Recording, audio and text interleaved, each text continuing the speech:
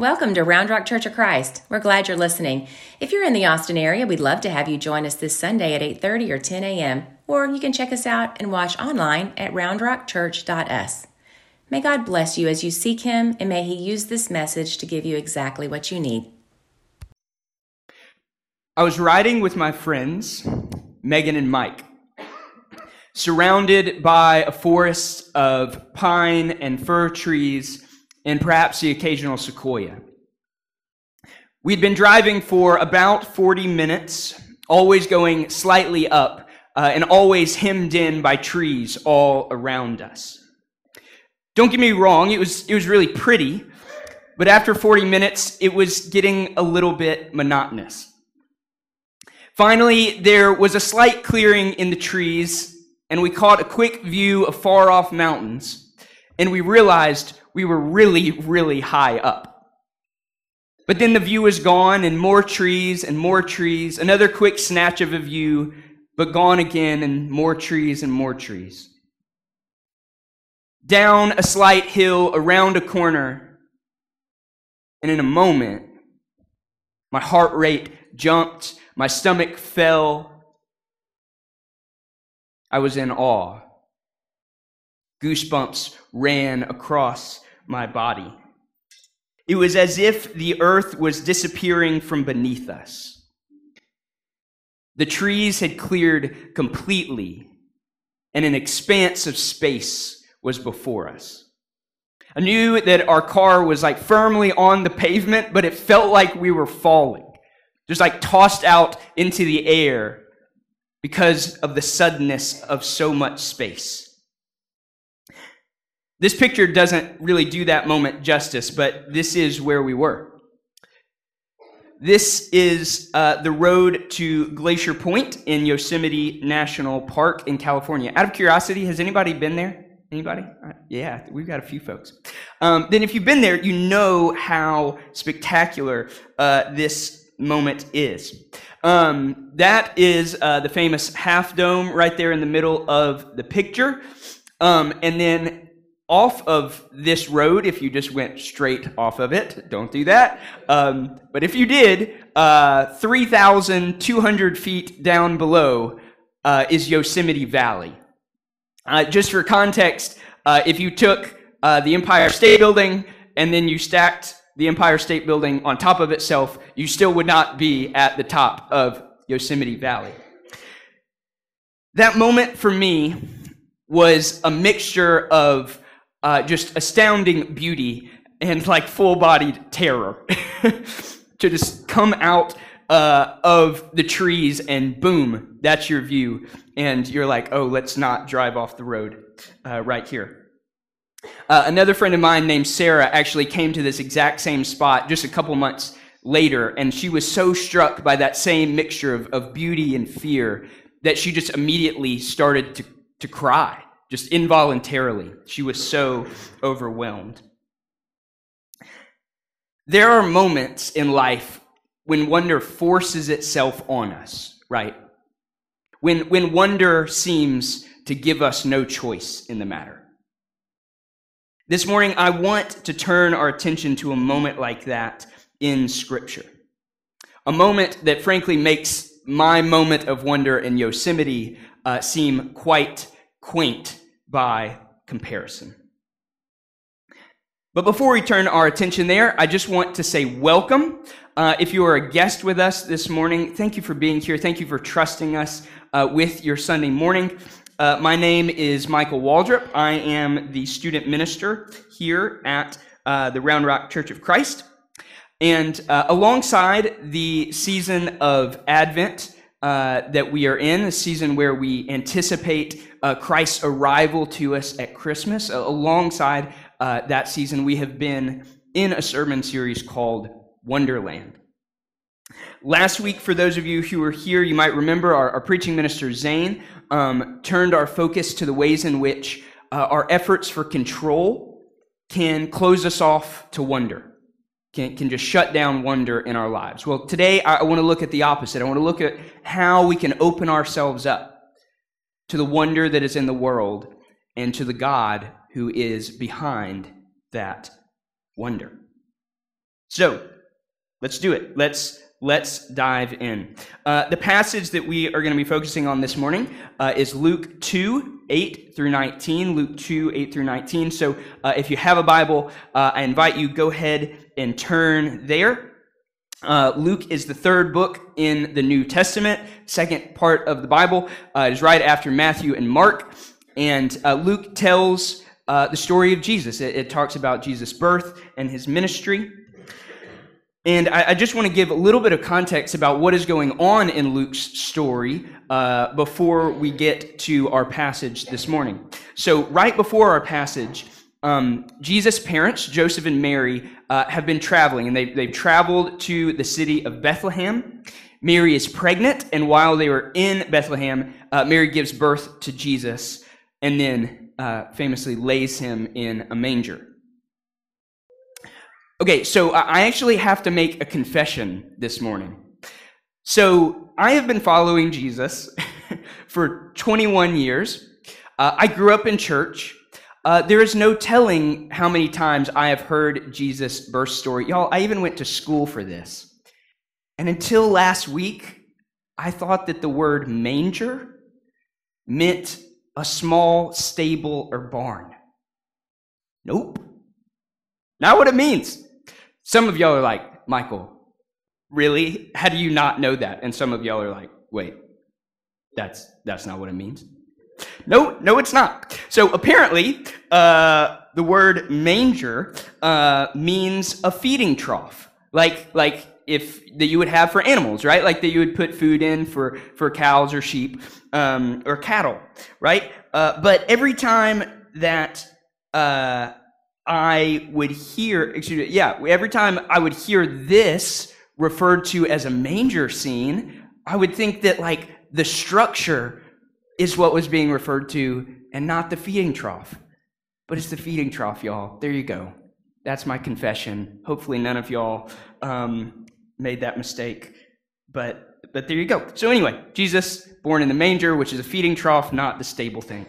All right, so as our passage begins, Luke shifts our attention from Jesus and Joseph and Mary in the city of Bethlehem, and Luke shifts our attention out to the fields outside of Bethlehem. So if you would, read with me in verse 8 of Luke chapter 2. And there were shepherds living out in the fields nearby, keeping watch over their flocks at night. An angel of the Lord appeared to them, and the glory of the Lord shone around them, and they were terrified. Yeah, no kidding. But the angel said to them, "Do not be afraid. I bring you good news that will cause great joy for all the people. Today in the town of David, that is Bethlehem, a Savior has been born to you. He is the Messiah, the Lord. This will be a sign to you. You will find a baby wrapped in cloths and lying where? In a palace? In a nice house? In a bed? No, in a manger." Suddenly, a great company of the heavenly host, by the way, heavenly host just means like a ton more angels, appeared with the angel, praising God and saying, "Glory to God in the highest heaven, and on earth peace to those on whom his favor rests." When the angels had left them and gone into heaven, the shepherds said to one another, "Let's go to Bethlehem and see this thing that has happened, which the Lord has told us about." So they hurried off and found Mary and Joseph and the baby who was lying in the manger. When they had seen him, they spread the word concerning what had been told them about this child, and all who heard it were amazed at what the shepherds said to them. But Mary treasured up all these things and pondered them in her heart. So there are two things from this passage that I would like to highlight this morning, which is actually kind of a lie. There's like 50. This passage is like so rich, but I don't have time, so I've got to stick with two. If you want to know the other things I have in mind, come see me afterwards. We can talk about it. I might even give you a prize. Who knows? So two things. So The first thing is that this scene with the angels appearing to the shepherds is almost like beyond imagination. Like if you see like artwork about this moment, you can tell that artists are like, they're just like grasping at straws, almost like trying to depict this moment, trying to depict something that is almost undepictable. But since we're talking about wonder this morning, we're going to use our imaginations.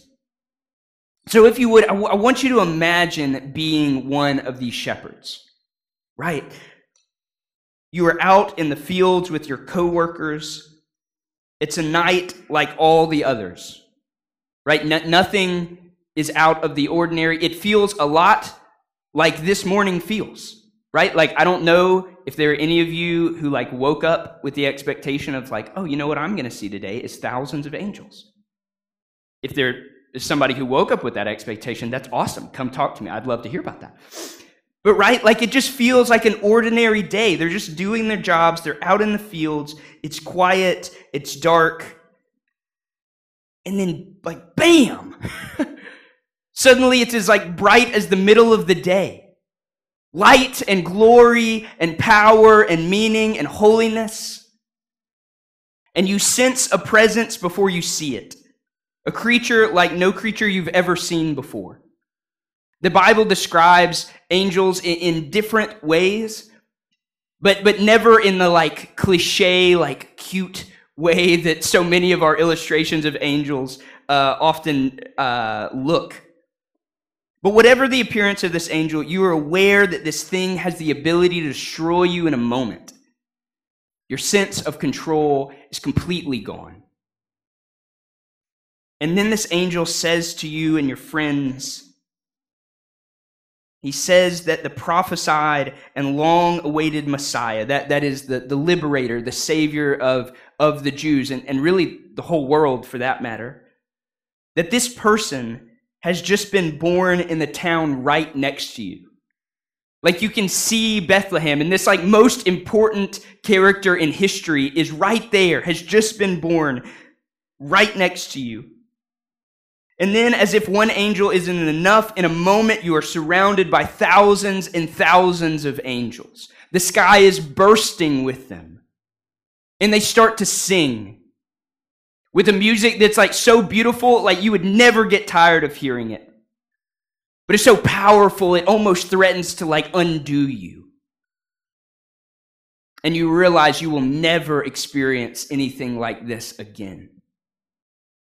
All you can feel is wonder, wonder, wonder. This moment overflows with wonder. That's the first point that I want to make. Second point I want to highlight from this passage is this.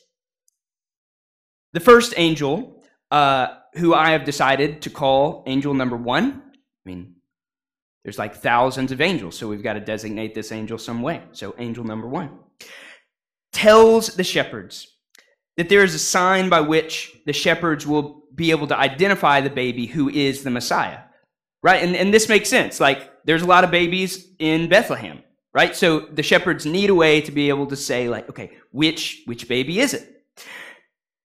And what does angel number 1 say that sign is? He says, you will find a baby wrapped in cloths and lying in a manger. Wrapped in cloths and lying in a manger. And the fact that this is the sign that is given to the shepherds, and it could have been any number of things, but this is the sign that God chooses, that's instructive to me. Because even though the appearance of the angels to the shepherds is extraordinary, the sign that the angels point the shepherds to is so common, right? Like even though the appearance of the angels to the shepherds is extraordinary, the sign that the angels point the shepherds to is common. There's nothing glorious. There's nothing extravagant about a feeding trough, right? If anything, it's like a little gross or a little sad that like this is the best thing that Mary has available to put her firstborn son in. And you've got to think that like from from the shepherd's point of view that like once they find Mary and Joseph and Jesus, that there's nothing seemingly extraordinary about this family. It's just another poor Israelite family. Another baby born to a poor Israelite family. But the shepherd's response is not to say like, oh, he's a disappointment. No, right? Because they recognize that this common little baby holds all of the glory that they just experienced. They get it. They see what is behind the common. That's why they go and tell everybody about him. And this point brings me to the question that I hope you will ponder as you walk away this morning. We can't help but find wonder in a sky full of angels. But will we be open to finding wonder in a feeding trough? We can't help but find wonder in a sky full of angels, right? Those moments that just like wonder forces itself on us. It just like blows our mind apart. But will we be able to find wonder in the feeding trough moments of life? As James chapter 1 reminds us, God is the giver of every good and perfect gift. I love this verse, and I quote it all the time because it means that anytime we experience anything good in our lives, God is behind it because he is the giver of every good and perfect gift. And so any experience of wonder that we have, whether it is extraordinary or ordinary, God is behind that wonder. And so I would say, let us wonder at Yosemite Valley. But let us also wonder at the folds of our bed sheets that look like mountains and valleys. Let us wonder at God speaking through gifted writers and speakers like a C.S. Lewis or a Priscilla Shirer. But let us also wonder at the schizophrenic man asking you to pray over him. Let us wonder at the inside of Kyle Field if you're an A&M fan, or at the inside of Texas Memorial Stadium if you're a UT fan. But let us also wonder at the inside of our cubicle at work. Let us wonder at some celebrity or scholar choosing to start following Jesus. But let us also wonder at the student who has the courage to come and tell you that they're struggling with addiction. God is in all of these moments. God is behind all of these examples of wonder, whether we see them as extraordinary or as ordinary. Now, like anything, wonder gets easier with practice, right? Wonder gets easier with practice. And especially being able to find wonder in the feeding trough moments of life, right? Those ordinary moments.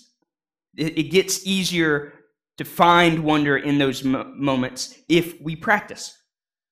So I have 3 ways that I think will help us open up to wonder in the world, accept God's invitation into divine wonder wherever we find it. Okay, so first way we can open ourselves up is this: that we mimic the shepherds as they hurry off. Note that after the angels leave the shepherds don't dawdle, right? They don't like pull out their Google calendars and like make an appointment like in the next week to go into Bethlehem. This is 100% a jab at myself, by the way. No, that's not what they do, right? They hurry off. They do not hesitate. And my encouragement would be like when an invitation of divine wonder comes to us, we don't hesitate. We grab onto it. Our minds jump from one thing to the next like all the time, right? So let's not assume when the moment comes that we're like, oh God, I'll get back to you. I'll make you an appointment next week. It's like, no, the invitation may be gone at that point. When it comes to us, grab hold of it and hurry off to experience it. So that's my first encouragement. Mimic the shepherds and hurry off. Number 2, store up. Mimic Mary as she stores up. When the shepherds show up and tell Mary and Joseph all that they have seen with the angels, Mary's response is to famously treasure up these things in her heart and ponder them, right? She stores them up, right? And so I have to ask, like, do you store up the moments of wonder in your life, whether they're big or small? Do you write them in your journal, or if you're too cool for a journal, like do you type them out in the Notes app in your phone?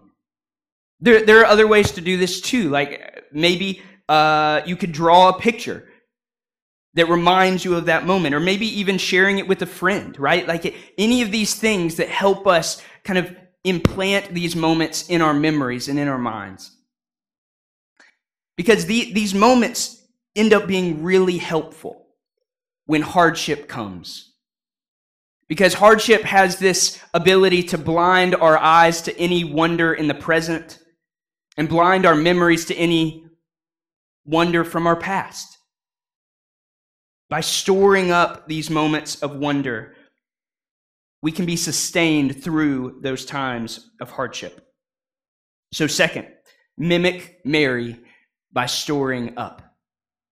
And then last one, number three, mimic Nicholas as he practices the presence of God. Who is Nicholas? It's not Saint Nick. Sorry, guys. Don't want to disappoint you, but it's not Saint Nick. It's actually a person named Nicholas Herman. Nicholas Herman was a French monk who lived in the 1600s and is really well known for writing the Christian classic, The Practice of the Presence of God. He's better known by the name Brother Lawrence. Now, despite great hardship in his life, Nicholas had such steady joy and peace in his life as a monk that he began to be sought out for spiritual guidance. Like people would just come to him and be like, dude, what's your secret? So eventually he was interviewed, and the result of that interview could be summed up like this. For Nicholas, God was everywhere present. God was right there in the hot kitchen and in the scrubbing of the pots. Our spiritual life consists, shared Nicholas, in making ourselves aware of God's presence, carrying on a constant conversation with God, and doing everything from slicing potatoes to mopping the floor for the love of God. And when our thoughts stray as they will, we bring our attention back toward God. This quote has been so helpful to me in trying to practice the presence of God. Right? This idea of practicing the presence of God is similar to so many verses in Scripture. Like one, right? Like when Paul touched on, like, take captive every thought for Christ. Right? But this quote is so helpful to me because Nicholas grounds this practice not in obligation or rule following, but he grounds it in love, right? See, I'm convinced that, like, if we try to practice the presence of God out of rule following, out of obligation, then anytime that our attention shifts, anytime that we fail in this, we just end up feeling shame and guilt and burdened. Like, oh yeah, God, I'm supposed to be turning my attention back to you. But instead, if these efforts come out of a place of just wanting to love our good God better, then when we realize our attention has drifted, we won't feel shame or burdened. We'll just feel excited that we get to turn our attention back to God.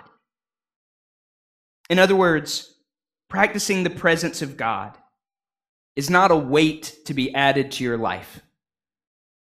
It's a second wind. It's an enlivening. It's a remembering that your favorite person is still in the room with you.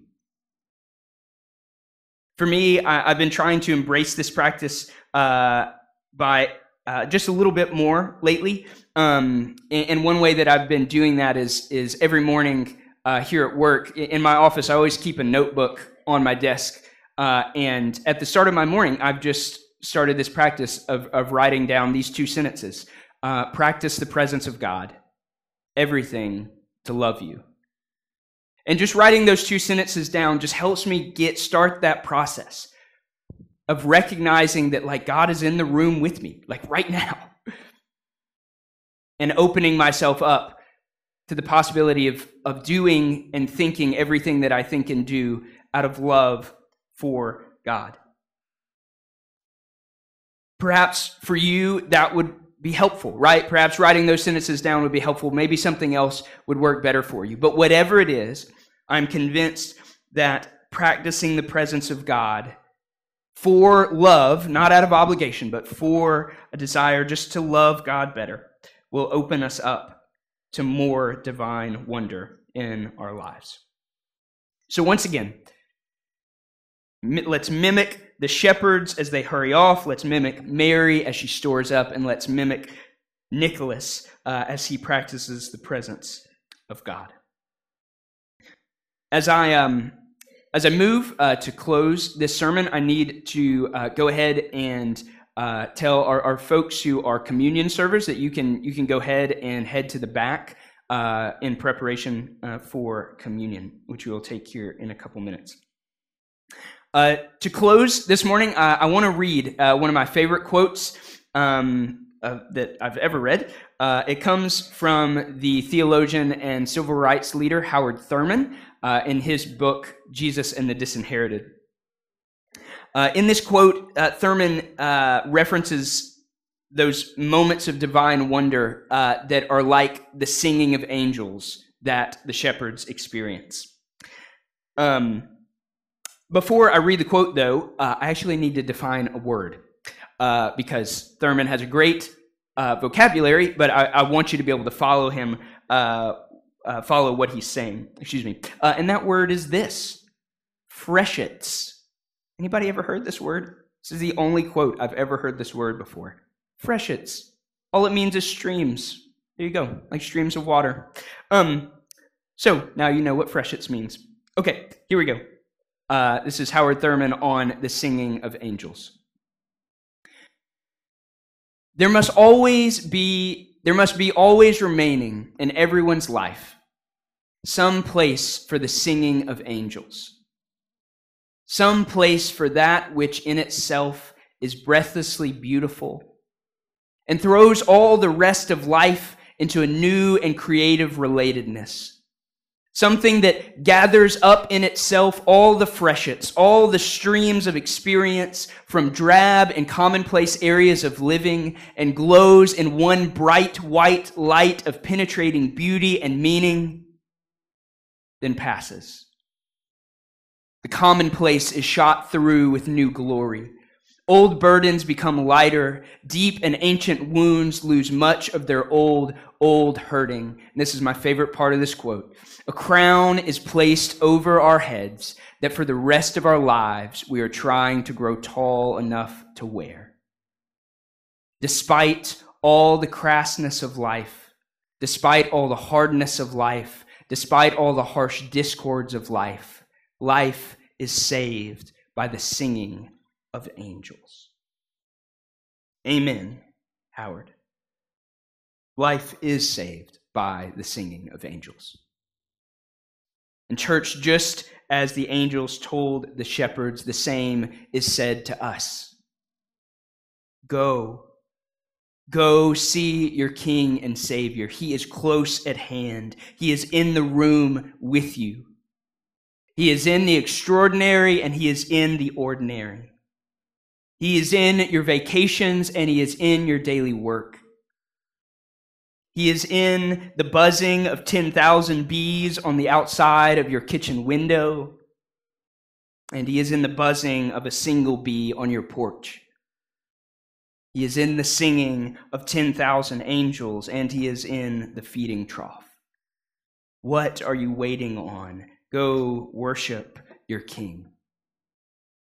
Church, the one who wears the crown, has placed a crown over our heads, calling us into the identity he made for us, calling us to be people who live in wonder, calling us to be royal representatives of a wonder-making God.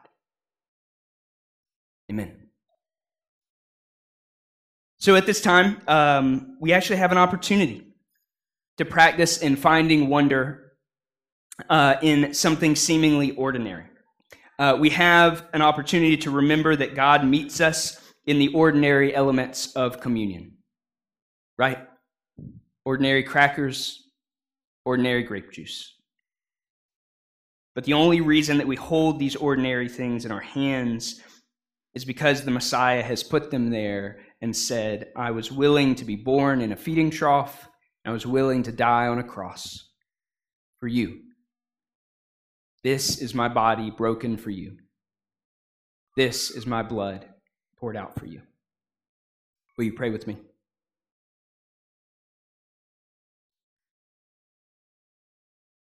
Jesus, this morning, would you give us the grace to be in wonder at the love that you have showed us through the offering of your body and blood on our behalf? Amen.